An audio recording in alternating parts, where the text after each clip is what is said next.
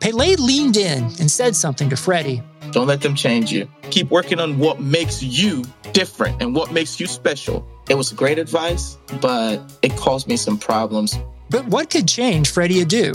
Soccer is going to explode, and it's going to be around this kid. We were the Beatles. Everywhere we went, it was the Freddie Show. And with that came the expectation, and with that came the pressure. New episodes of American Prodigy drop Tuesdays from Blue Wire Podcasts. Blue Wire. With the first pick in the 2009 NFL Draft, the Detroit Lions select Matthew Stafford, quarterback. Stafford, step it up, throwing left side, wants Calvin, end zone, got him! Oh, baby, that was a rocket! And it's picked off, intercepted by Darius Slay. No one will catch him. Touchdown, Lions!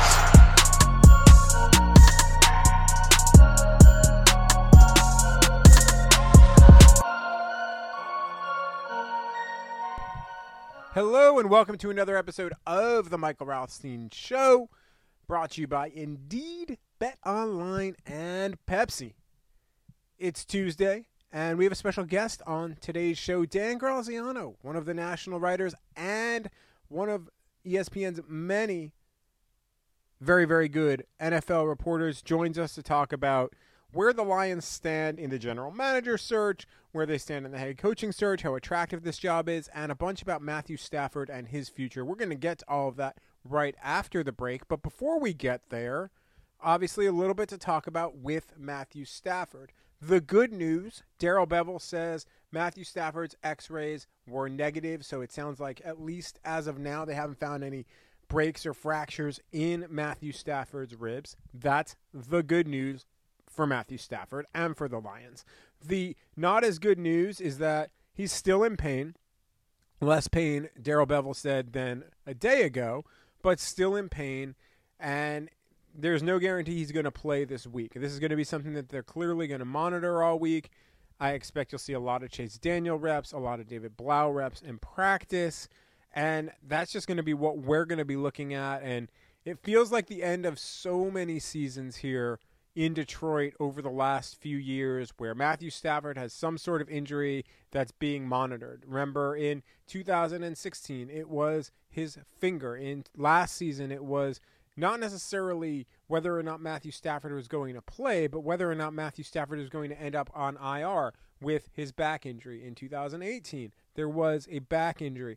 So this is kind of, I don't want to say well-worn territory. Even in 2017, if you remember, he hurt his hand as well against Baltimore, and he ended up playing, and that wasn't as serious. But every year, it seems like at this point in the season, there is some sort of injury to monitor with Matthew Stafford. Now, he's incredibly tough. He plays through almost all of this, except obviously last season. But at some point, you have to make sure that you're doing right by the player as much as you're doing right by the franchise. And I think Darrell Bevell's really going to take that into consideration. He said he spoke with him multiple times between Sunday night and Monday, and he didn't necessarily care about anything with regards to the game. He just cares more about Matthew Stafford's health. And the Lions should also do that for multiple reasons, because the last thing you want to do is put him back out there when he's not healthy and he gets seriously injured, which would be awful for Matthew Stafford and for his family, and also for the franchise, if you're looking at it from that perspective. Like that, no one wants to see that. Matthew Stafford has been a great player for the Lions for over a decade. He's the best quarterback in team history, and I will argue you on that if you come at me with Bobby Lane. Matthew Stafford's better than Bobby Lane, especially with what he's been asked to do versus what Bobby Lane was asked to do and the talent around him and the team around him. Like Matthew Stafford, in my opinion, was just better. And the Lions need to be smart with him, whether he is in the plans for 2021 or not, or long-term or not. We don't know at this point, because until there's a new general manager and a new head coach in place, that's just an unknown. But you want to make sure that you're doing right by a guy who has done right by the organization for so long. And I asked Darrell Bevell, actually, like, do you have to, in some ways, just maybe keep Stafford from himself a little bit, because he's a guy who really wants to play and always wants to play. And he said, listen, they're going to go based off of what doctors say. Stafford's going to have a say in it, but they're going to really look at what he can do and what he can't do throughout the week. And I think this is going to be different than when Stafford was in COVID protocol due to the close contact and didn't practice because you knew he was healthy. It was just a matter of as long as the tests came back. This is a different situation. So to me, I think you're looking at a situation where you need to see Stafford practice at least once this week. You need to see him be able to really move around and do stuff, especially against a pretty good Tennessee team, in order to put him out there. That's just me and how I would handle it. A couple of other little nuggets there. Jeff Okudah, his season is over. He's having groin surgery tomorrow. He's going on IR. Rough first season for Jeff Okudah. Gerald Belva says he believes there's a bright future there. I have long said that as well because corner is a very difficult position to transition to from college, from the NFL. And we've always seen that. And I think that the fact that he was picked number 3, people thought more would come faster, but that was probably never truly in the cards. And, you know, from a win now perspective, that's a bad miscalculation by Bob Quinn and Matt Patricia as well, because even though everyone thought he was ready, missing that spring and missing that training camp and then him dealing with an injury, which that you can't necessarily predict, were things that you just should have known if you were taking a win now player. And in that case, maybe they should have taken Derek Brown, because I would not have argued for the quarterback in a win now scenario either. Now, how it all played out, should maybe the Lions have gone with Tua or Justin Herbert? Yeah, maybe. But you couldn't have necessarily done that with the staff that was in place in that win now edict. They tried the best they could with Okudah. That ended up on the short term backfiring, although I still think he could end up being a really, really, really high-level corner in the NFL. I'm curious to see how he comes back next season, especially since, based off of Dave Burkett's reporting, the groin issue has been something that's lingered for a while, so who knows how much it even bothered him really at the start of this year. And that'll be something to watch more for 2021 and for the new regime and new staff, because Jeff Okudah is going to be one of the people that you're still trying to build around and one of the people who's definitely back next season. One last nugget, and a couple of different people are reporting this, so this comes from multiple places. I have not gotten it confirmed, but it seems like it's coming from enough spots. Rick Smith will interview at some point for the Lions general manager job. He will be at least the fourth for sure known interview, along with the 3 internal candidates, Rob Lohman, Lance Newmark, and Kyle O'Brien. Rick Smith is a guy who was GM in Houston for a long time. We'll get more into him on Thursday when we kind of maybe do a weekly look at kind of where the coaching and GM searches stand. Also, and Dave Burkett reported this as well, he's had a good week reporting, that Sheila Ford Hamp wrote an internal letter to people within the organization, basically laying out what she was thinking, and that she wants a experienced head coach general manager duo, and that this could take up to 6 weeks to figure out. None of this should come as a surprise, and that they're going to vet fully. All of these things are things that basically were known. I would be curious to know what she means by the experienced head coach general manager situation, whether that means that she wants at least one person who's been in that role before, whether she just wants maybe at least one person who has a whole bunch of years in the league. Like, both of those things are really interesting. And as far as the head coach situation when it comes to the retread, I want to get into that a little bit on Thursday as well. So a whole bunch of stuff with that to get forward to down the road this week. But before we get there, we get the opinion of Dan Graziano, who says a lot of great stuff, has a lot of really good insights right on the other side of the break here at the Michael Rothstein Show. 2020 has already reshaped how we work, and it's almost over, much to the happiness of probably everybody. Businesses across the globe are challenged to be their most efficient, which means every hire is critical. Indeed is here to help. Indeed is the #1 job site in the world, with more total visits than any other job site according to ComScore. Indeed helps you find quality candidates quickly so you can focus on hiring the person you need to keep your business going. Unlike other sites, Indeed gives you full control and payment flexibility over your hiring. You only pay for what you need. You can pause your account at any time, and there are no long-term contracts. That's right, no long-term contracts. And now Indeed's new way of matching you with candidates instantly delivers a short list of quality candidates whose resumes on Indeed match your job criteria that you can contact the moment you sponsor a job, making Indeed the only job site that can move as fast as you do. 73% of online job seekers in the U.S. visiting Indeed each month, according to ComScore total visits. So it's clear Indeed can help you get the quality hire you need. That's why more than 3 million businesses worldwide use Indeed for hiring. Right now, Indeed is offering our listeners a free $75 credit to boost your job post, which means more quality candidates will see it faster than even Matt Prater's 59-yard field goal went through the uprights.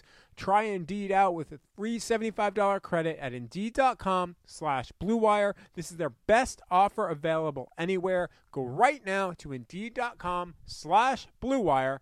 Offer valid through December 31st. Terms and conditions apply. Thanks to a lack of natural athleticism or commitment, or overbearing sports parents, fewer than 1% of 1% of 1% of people will ever play professional football. But instead of entering the NFL, they've joined another league, the League of Football Watchers. And if you're listening to this podcast, you probably are one of them. This football season will be different, and Pepsi is here to get you ready for game day, no matter how much you watch. And let's be honest, if you're watching the Lions right now, you probably need something to get you through what you've been seeing on the field. And Pepsi is that refreshment you need to power through any game day, even Lions games. Because Pepsi isn't made for those who play the game. It's made for those who watch it. Pepsi, made for football watching. My next guest on the show is a longtime friend of mine. He is one of our national reporters. You see him on TV all the time on NFL Live and on Get Up. Dan Graziano, welcome to the show. Hi, Mike. How you doing? Doing all right for it being winter and another lost season for the Detroit Lions, which is almost every season. That I was just looking at Carolina-Houston stretch. That was the killer, right? Because otherwise, what? They're right in it. I mean, you're 7-6 and right in it in the NFC, but can't lose games like that and expect to make it. No, I mean, and even really before that Washington game, even though they won that game, they blew it. They blew a 21 point. Like, what are you doing? Yeah, it's not the way to make the playoffs. That's for sure. No, not the way to save your jobs, as I think Matt Patricia and Bob Quinn learned. Right. Yeah, the Texans loss, especially directly consequential. Absolutely. Yeah, without a doubt. Especially 2 losses in 5 days like that. Mm-hmm. Not good. Not good at all. So because of that, there is going to be a new coach, more than likely, and new general manager, pretty much definitely, in Detroit. Where do you have your finger on the national pulse of all of this? Where do you think they should go? Where should they be looking?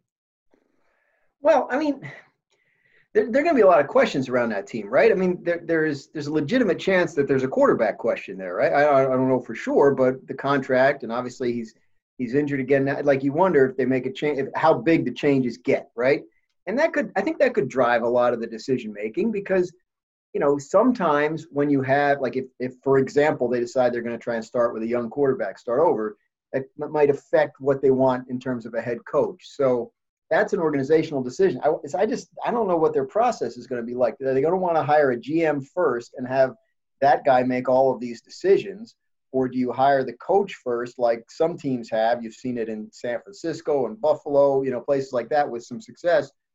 Pair the GM up with them, and then have that sort of sharing of powers and decision making. So I think people want to say, do they need offense? They need defense. I think it's about finding the right kind of leader, right? Like if you look at what Brian Flores has done in a short time in Miami, right? It doesn't matter that he's not an offensive guy. He's a coach that knows how to set the tone in the building. I think yesterday notwithstanding, Joe Judge's first year in New York has shown that you don't necessarily need to be an expert on one side of the ball to have head coach kind of qualities. So I just think you've got to find the right kind of person to lead your team. And I think you can get that you can get a sense of that in an interview. Obviously, you have to call around. You got to get your recommendations, but you've got to be. If the guy doesn't inspire you in the interview, the odds are pretty good he's not going to inspire the players when he needs to. So I think that's a good starting point. It's a non-specific answer. I mean, I could give you the list of names. Obviously, everybody knows the names that are out there, but I guess the Michigan legislature wants it to be Robert Saleh, right? So very much so, they want that. They have in the ultimate decision, but if they get a guy like that, the second question is, of course, well, in this day and age, who's going to come run the offense? And yeah. So I think I've always said if I was hiring a coach, I'd interview everybody because I hopefully won't be doing it again for 10 years. So I want to get to know as many of these guys as possible. But yeah, that's the trick for them is find the right kind of leader, overarching leader, vision and ability to implement. How is this team viewed around the league when it comes to attractiveness of this job? And those are two really separate questions, and maybe three separate questions if you want to throw the Stafford piece in that, right. In general manager, head coach, and then quarterback. Like how? Because I feel like they're probably viewed differently, by different people, but also different roles viewed differently. When I remember a long time ago when I was talking to Mike Shanahan, and he said when he's considering a job, a head coach job, the first two questions he asks are, who's the owner and who's the quarterback? Not necessarily in that order, but he wants those answers to be satisfactory. So ownership there is obviously, I guess, a little bit of a wild card, right? Because she's new to running the team, right? So that's not that there's any kind of, I don't think there's probably any kind of conclusions anybody can draw either way right now, right? Because, obviously the family and all that and how they've operated, but, you have a new face there and somebody who's calling the shots that doesn't have a lot of track record. So if you're a head coach candidate, a general manager candidate, that first meeting, that early interaction is going to be very important. What kind of sense do you get from her about how the operation is going to run, et cetera? So that's a big part of it. And then, the quarterback situation. I mean, look, a couple of years ago, Matt Patricia goes there. One of the appealing things to him was Stafford, right? Like he was in the mix for the Giants job at that point, but he knew that they were going to be transitioning out of Eli Manning and into whatever. And he didn't feel like that was something he wanted to be a part of, whereas Stafford offered some sort of stability. We don't know if Stafford's going to be there, and if he is, for how much longer. So, those are two questions that are kind of hard to answer right now for candidates. So in order to say, is it a good job, is it a bad job, et cetera, I think there's some unknowns there. Obviously, the problem is, and it's been a long time. I'm not breaking any news. It's been a long time since they won, right? It hasn't been a successful franchise, and obviously you like to join successful franchises. But I remember talking to Kevin Stefanski last year, and he said, look, the Cleveland Browns job, like, I would love to be the guy that goes there and turns that around. So there's some appeal to that too, as somebody who can help rescue a franchise that hasn't had much success. So how's it viewed? I think it's viewed, skeptically, but I think because there are so many uncertainties at such critical positions.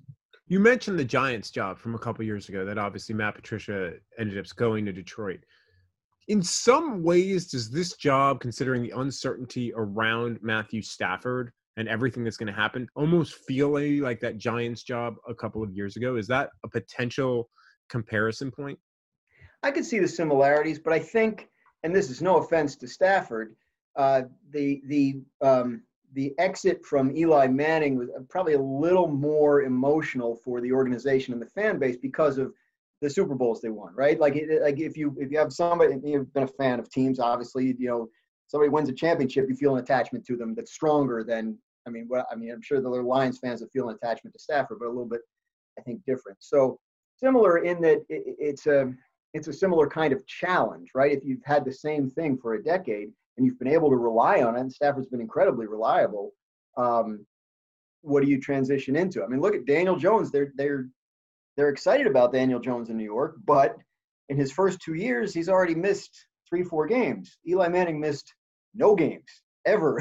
So it shows you like you're coming off of, and I think Detroit's going to be dealing with that too. Somebody obviously early in his career, he had health issues, and now the last couple of years. But for the most part, this has been a reliable, answer the bell quarterback week in, week out, and the value in that is tremendous.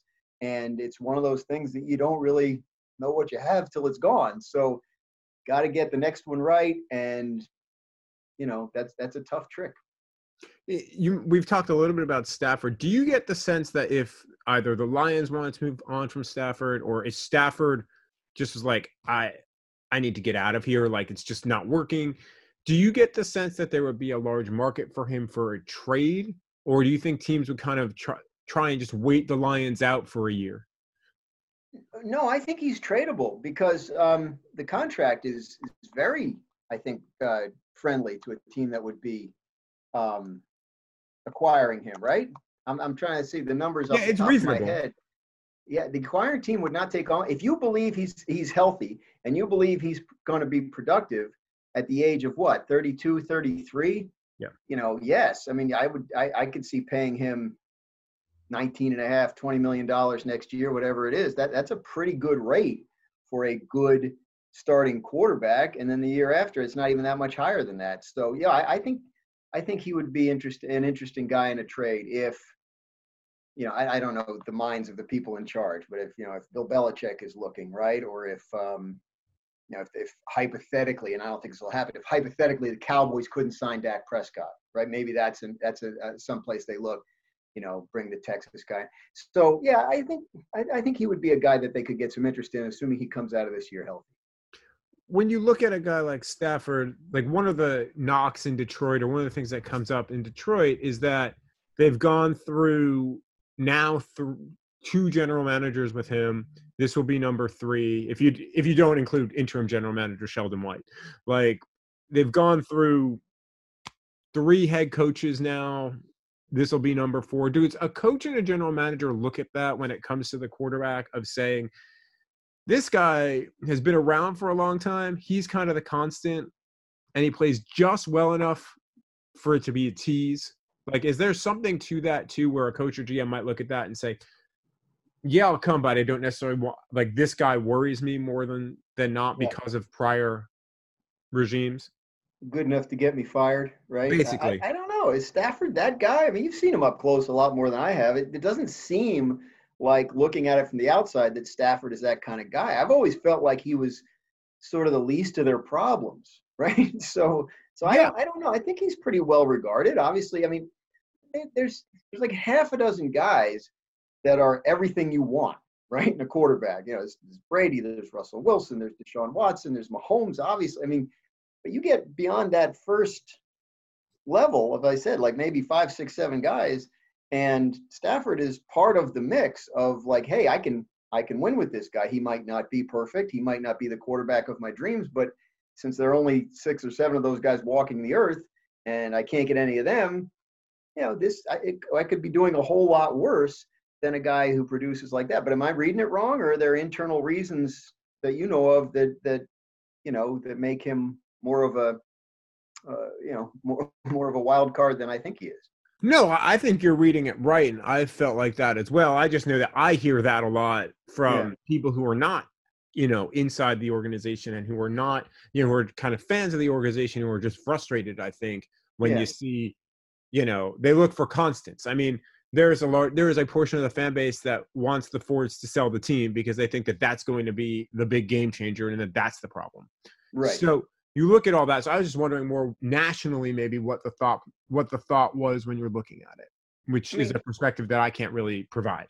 He's got the whole, he was the number 1 pick and he hasn't won. So, I mean, is that his fault? Not exclusively, certainly, right? But when you are that kind of pick, when you do come in with that kind of expectation and you don't win championships, that's a mark against you, right? I mean, Philip Rivers is a Hall of Fame quarterback, but hasn't been able to get that Super Bowl and win it. So that's something, yes, people look at and go, well, is there something with him that prevents that? I think often the answer is no, it goes beyond that. But I think there are plenty of teams out there that would look around and go, yeah, I would trade you my quarterback situation for Detroit. No, and I'm in agreement there, and I've said that often. You mentioned when back at the top of this, that, there are two things that Mike Shanahan would ask: the quarterback and the owner. Like you said, Yeah. Sheila Ford-Hamp is the owner, and there is a wild card there because we don't know a lot about her. From what you're hearing, what is the sense that people feel like? Do they feel like they can go in and trust? Because with her mom and her dad, one of the things that was positive was that they would give you all the time in the world to execute your vision that would eventually fail. Like, is the sense the same there, or does that maybe become a tick against the Lions because that is no longer something that we truly know? Right. It's an unknown, right? But, I mean, look, most of the available jobs, this is every year, have warts associated, right? Like, the job wouldn't be open if it was a perfect job, because a lot of times it's teams that are struggling for various reasons. So you look at what's open right now. You look at Atlanta. Obviously, you can trust ownership there. You know who the quarterback is there. They don't have any cap room, and they're going to have to probably jettison some really good players in order to make the cap. And you look at Houston. Ownership there, it's the same family, but it's not the same owner.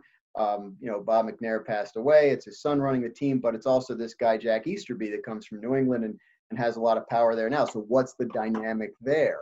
I remember it happened a couple times the last few years. The Giants job comes open. People want to know. Yes, the Mara family, the Tisch family have a good reputation as solid, stable ownership, but there's stuff that goes along with that. A lot of members of the Mara and Tisch families are in positions of prominence in the front office, right? And how does the power dynamic work there? And sometimes GM candidates and coach candidates want some questions answered about that. I think in this case with Detroit, it's going to be something, that potential candidates want to get their questions answered about. What kind of owner is she going to be? And again, you're kind of taking a leap there because you can't know. You don't have any real history to base it on other than, as you mentioned, previous generations of the same family. I know we talked about it a little bit, and I kind of asked at the top, where do you think that this GM job and this head coaching job would rank? Again, a bunch of different factors depending on the candidates, but that's what people want to know is where is it on the attractiveness scale for them? So, you think about the jobs that are open, Houston, they have the quarterback, right? They don't have any picks. O'Brien traded all the picks, and it's going to be a tough build around the quarterback with their draft situation. So that's the pro and the con there. Jets situation, assuming that comes open, you're going to have the number one pick most likely. All right, well, you can make that work, right? If you like the quarterback, probably the guy from Clemson, obviously. But ownership there, maybe there's not the most solid history, and now you got Woody Johnson coming back from London where he's been for 4 years. So things are going to change in terms of how that's run. So, I think when you talk about ranks, I'm looking at, 6 to 8 jobs coming open.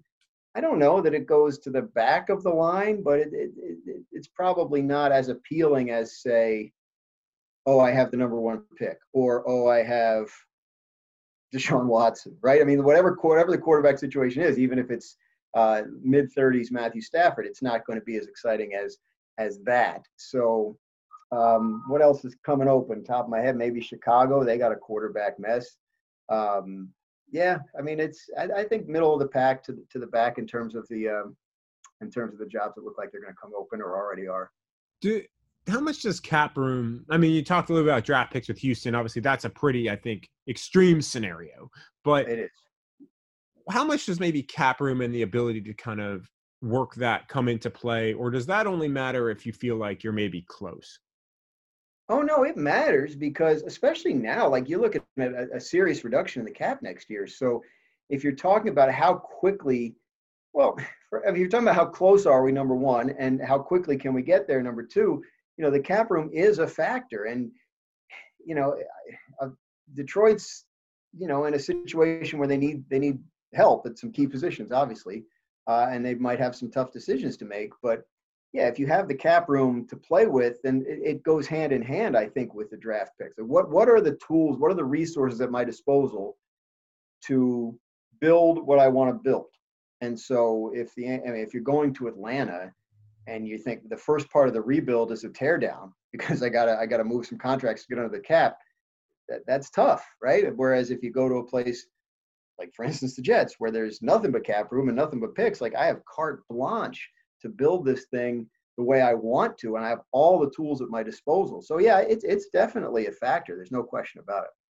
And yet then, like, you look at a place like Detroit, which, I mean, when in this entire conversation, the thing that keeps coming to me is Detroit feels like they're in the middle in everything. I think you're right.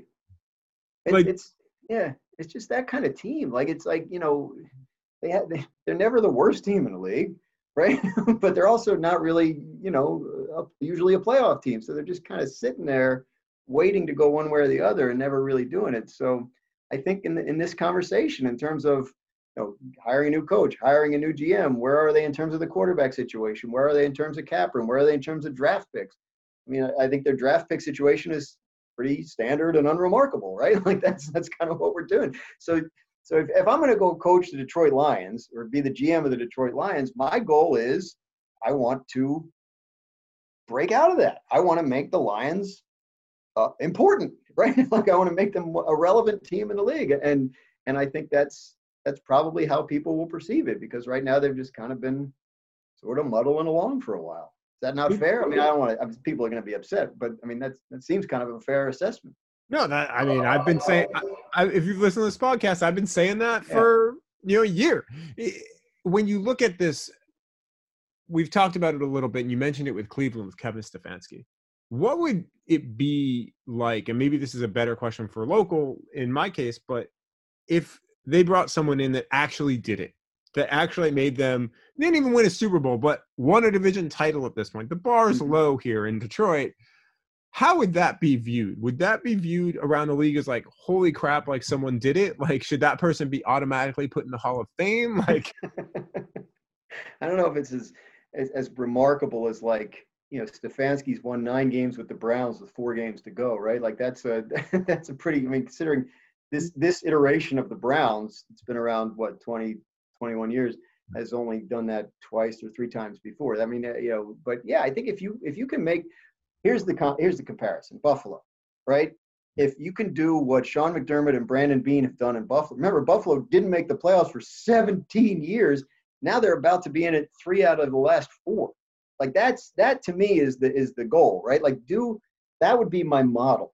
Let me build the way they built it and be that, because now I think you're seeing Buffalo, national game this past weekend in prime time against Pittsburgh, really handled, looked like a top tier team in the NFL. And I think at this point, people are beginning to perceive the Buffalo Bills that way, which is a significant change from when it were 3-4 years ago. So to me, that would be the parallel I'd want to draw if I were looking at what am I going to do with this Detroit Lions team if I'm suddenly in charge. So should they just go hire Brian Gaine and Brian Daboll and call it a day? Yeah, I mean, right? Just pluck from there. I mean, you do see that happen, right? I mean, that's the whole, Bob Lamont, who's the big agent for coaches for years and years and years. He calls it winner, right? You want that's what people look for. You look for the winning organizations, and you sort of try and pluck from them and kind of get a little bit of what they're doing. Now, did Buffalo do that? Like, they got guys from Carolina. Carolina was okay, but they weren't, the Patriots. They weren't what the Chiefs are. Like, you got to find the people that you think are going to be the ones that energize it. It's tough. I mean, it's just, that's why we see 6, 7, 8 of these jobs come open every year, is because it's a very difficult thing to do, to find what you need. I think Buffalo has found it. And I do think that model's interesting, because McDermott goes in there, right?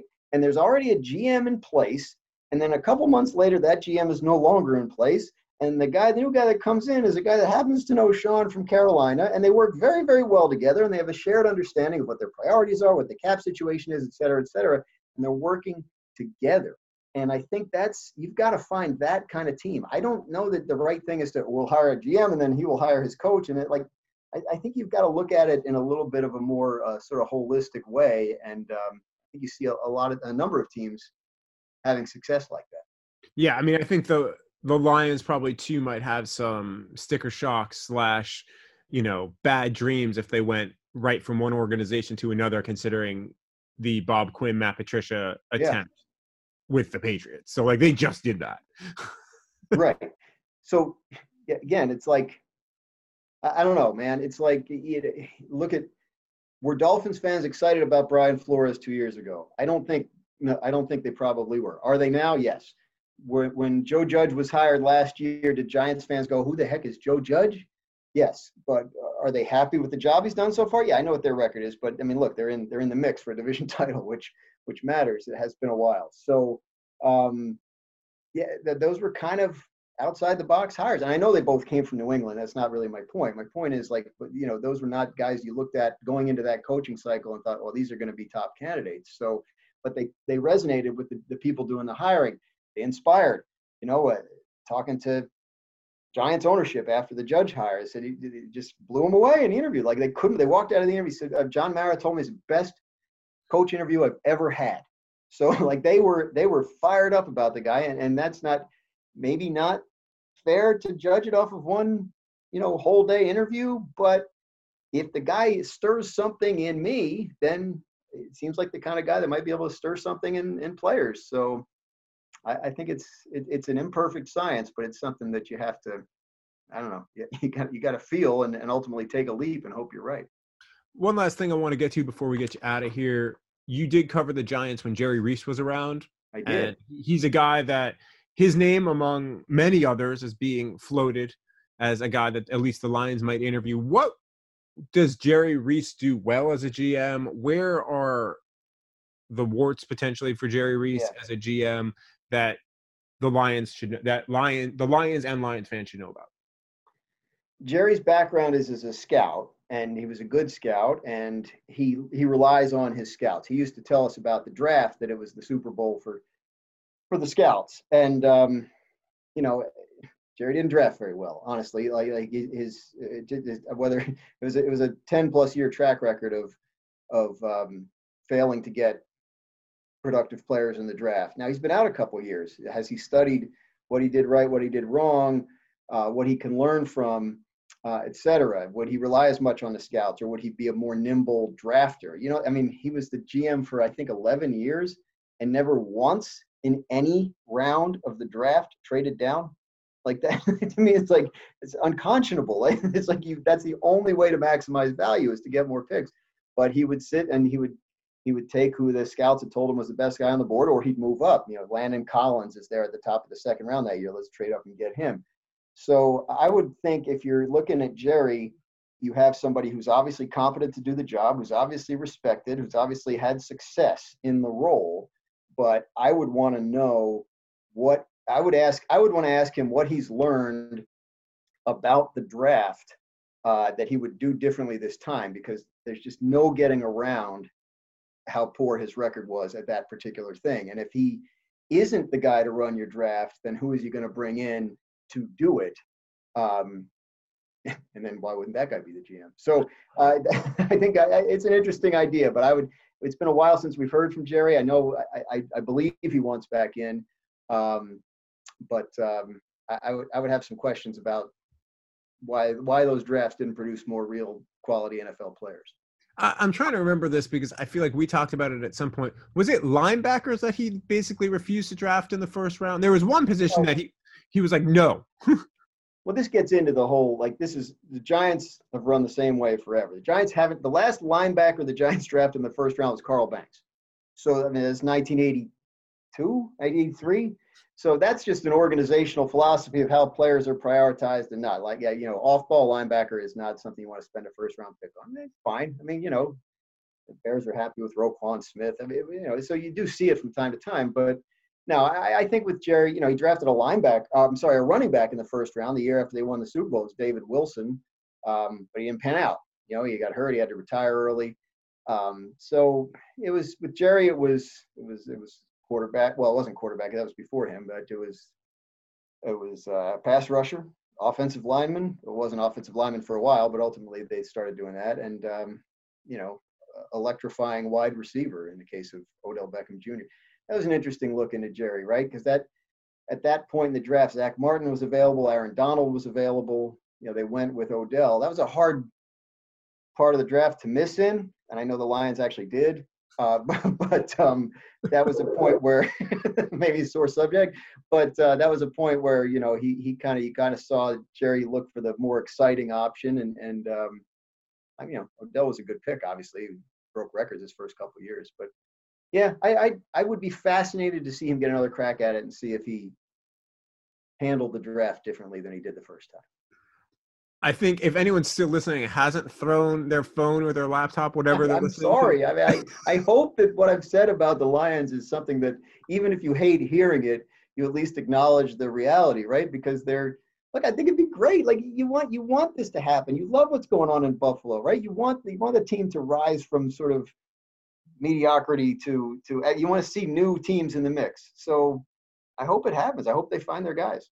I was actually referring even just specifically to the Ebron portal that you referenced. Especially now he's catching touchdowns on Sunday night in Pittsburgh. And it's just, I feel, the Lions fans are due for something good. One last question about Jerry Reese. We talked about the draft. How is he in free agency? Because that's obviously the other piece that people look at when it comes to kind of making decisions. And I would imagine New York versus Detroit ends up being a little bit of a different situation too when you're trying to lure guys. So look, like in 2016, after they got rid of Coughlin, they went on this defensive free agent signing binge, and they paid top dollar for all these guys, but they had a good year. They won 11 games, and all those guys made an impact. Talking about like Olivier Vernon and Janoris Jenkins. So, like, philosophically, he was not averse to going out and plugging holes in free agency. He would acknowledge that that's not where you want to be. Ideally, you would want your draft picks to develop into you'd want to be Seattle, right? You want your draft picks to develop into the guys that replace the guys that leave. But at that point, they hadn't, and so they decided they had the cap room, they had the money, they went and got some guys. I will a point in Jerry's favor. I always thought this about it. The years I covered the Giants, they were awful, right? I mean, they'd start 0-4, 0-6, whatever. He never gave up. Like, Jerry was making moves in season to try and win the games, to try and make the team better. Like he would trade for their 0-4 or 0-3 or whatever in 2014. He trades for John Beeson, the linebacker from Carolina. Suddenly their defense gets better. Like he was always working. I didn't agree with everything he did. And again, the draft record is something to really examine.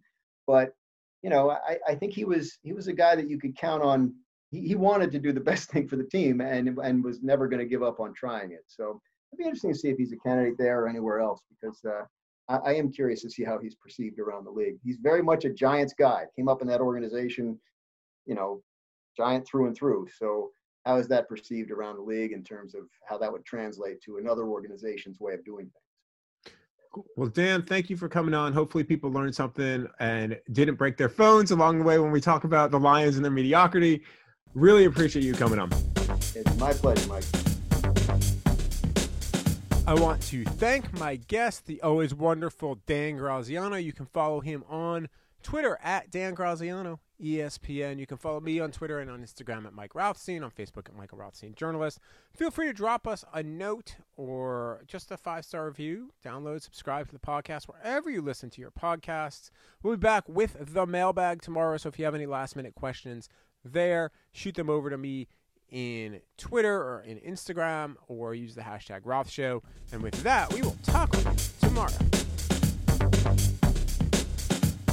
And football, as we have seen, is very much back in full swing. And you might not be at a game this year. Only 500 or so people can be in Lions games over the last couple of home games, but you can still be in on the action at BetOnline. BetOnline is going the extra mile to make sure you can get in on every possible chance to win this season. From game spreads and totals to team player and coaching props, BetOnline gives you more options to wager than anywhere else. You can get in on their season opening bonuses today and start off wagering on wins, division, and championship futures all day, every day. Head to BetOnline today and take advantage of all the great sign-up bonuses. Don't forget to use that promo code BlueWire at betonline.ag. That's BlueWire, all one word. BetOnline, your online sportsbook experts.